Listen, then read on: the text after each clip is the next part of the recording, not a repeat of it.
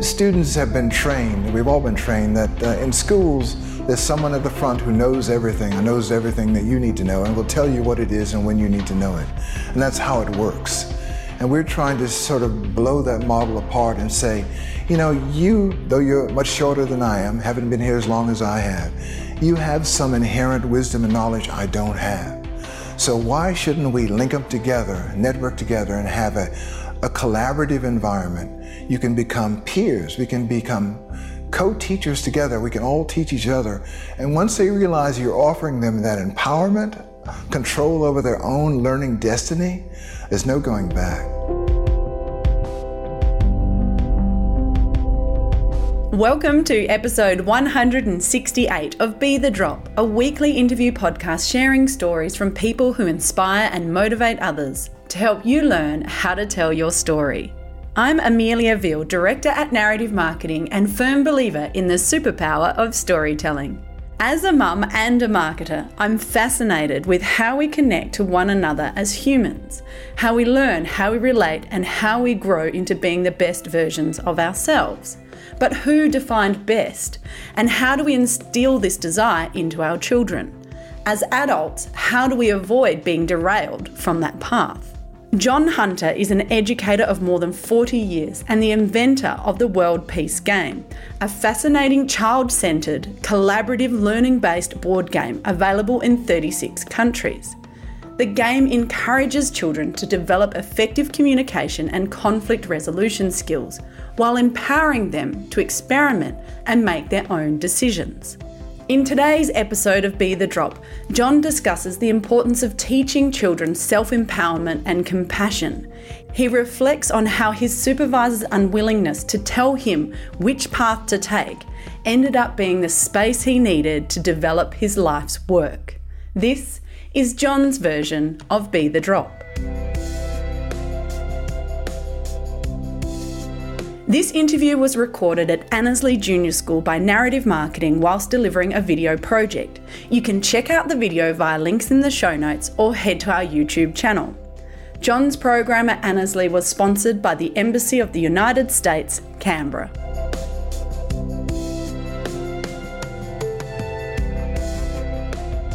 I'm John Hunter. I'm the inventor of the World Peace Game geopolitical simulation. It's about 41 years old, and I'm the primary facilitator of it in about 36 countries now. So you've been running this for 41 years? Yeah, it was one of the things I've done as an educator. It was actually the very first thing I did because I didn't know what else to do. You know, my supervisor said, what do you want to do? And that was a baffling statement because I wanted direction, I wanted a manual, I wanted a mandate, but she refused to give me one. And what I thought was a disaster turned out to be the greatest opening, the greatest open space she could have given me as a young educator. And so I simply asked my students what they loved, and they loved board games. In 1978, we didn't have anything else. So we built the World Peace Game with our curriculum, the games that they loved, and problem solving all folded in. And we essentially deliberately throw them into chaos. We give them all 50 interlocking world crises at the same time. We ask them to solve them under a time limit. And we tell them the only way they can solve it is to figure out if they can pay for it, deal with the consequences, and if it makes sense. And the facilitator, the teacher, the adult, cannot help them. I cannot guide them. I cannot answer questions. I cannot direct them. They teach and learn themselves. They have to depend upon each other naturally for their own survival, so they can even make it through this. They cannot do it individually. They learn very quickly after their initial despair of failing. They learn that I must reach out to others, that others are essential to my survival. And so it's a natural arising of collaboration and compassion, really, without me having to teach it, because that's what they know intuitively they must do to save each other, to save themselves, and to ultimately save the earth. And it's interesting. I know that when you talk about the game, you talk about the fact that it's kind of designed for failure. Is that right? Yeah, the game is designed to massively fail completely. It really is a laboratory for kids to learn how to do that because they will have to in life. Life, as a part of it, it has failure, it has success, but we don't train for failure. We train for success only in our society today. So when someone fails, they don't know what to do. They have no way to coherently get through it and become and rise above it. And so we actually allow them in a safe and appropriate environment to experiment with that and learn how life works. The game really is an emulation of life.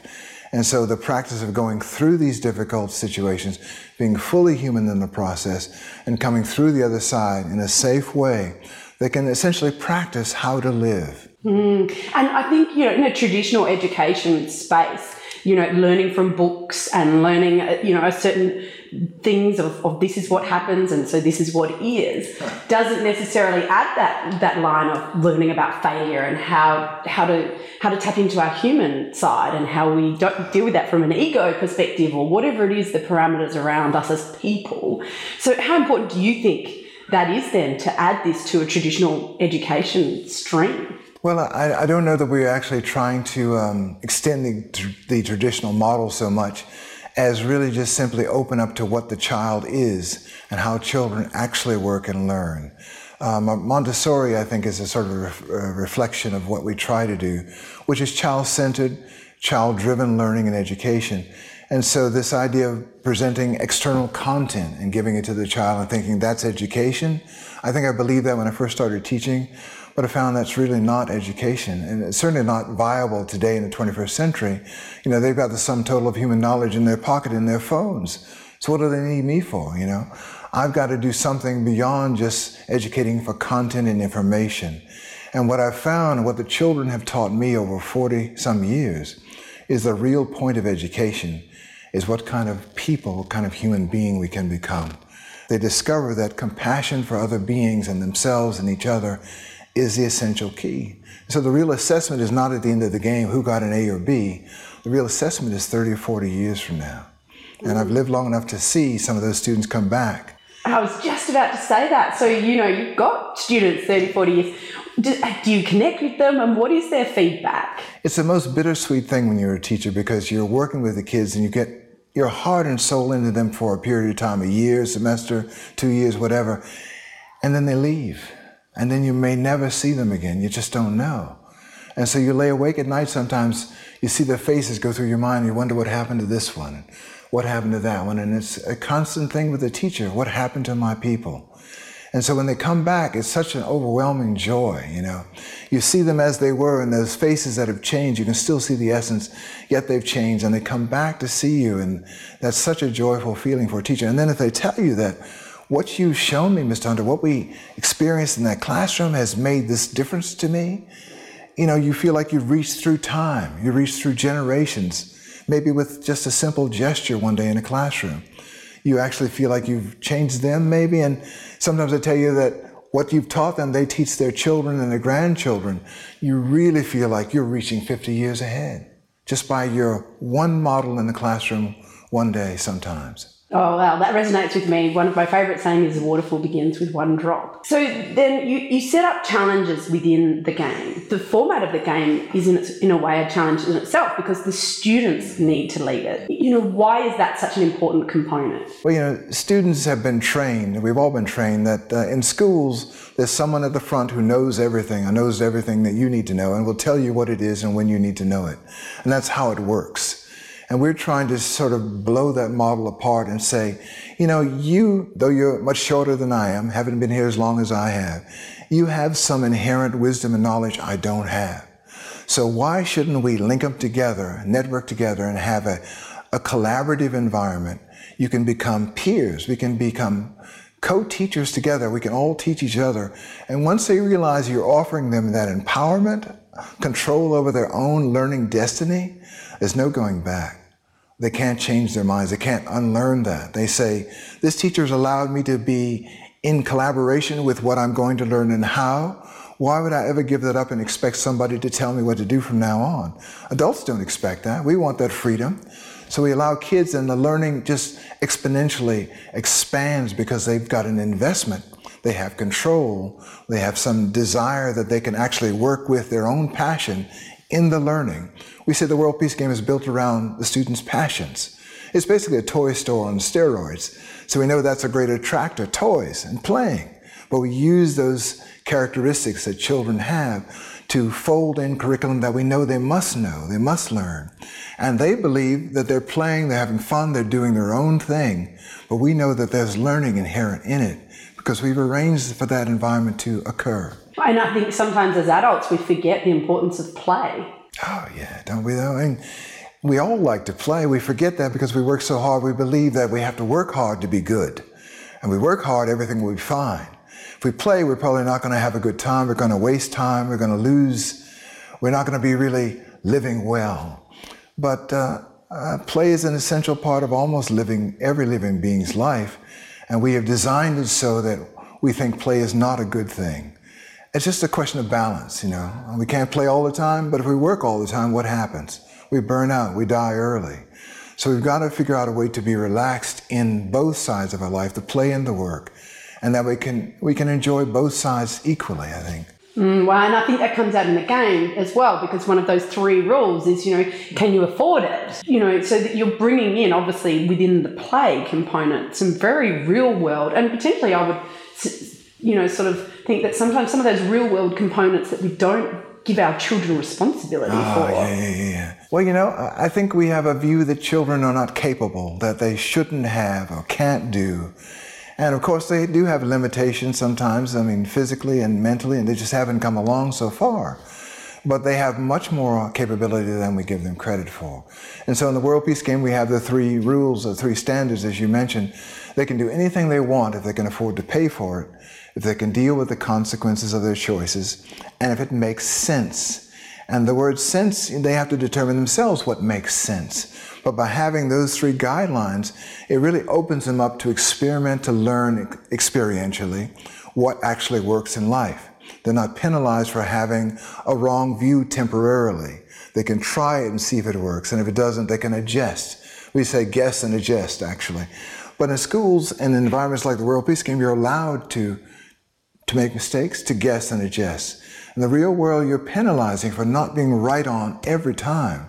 Not always, of course, but the fact that you have that fear that you must not make a mistake, that you cannot be wrong, just makes your life so small and so pinched and so tired.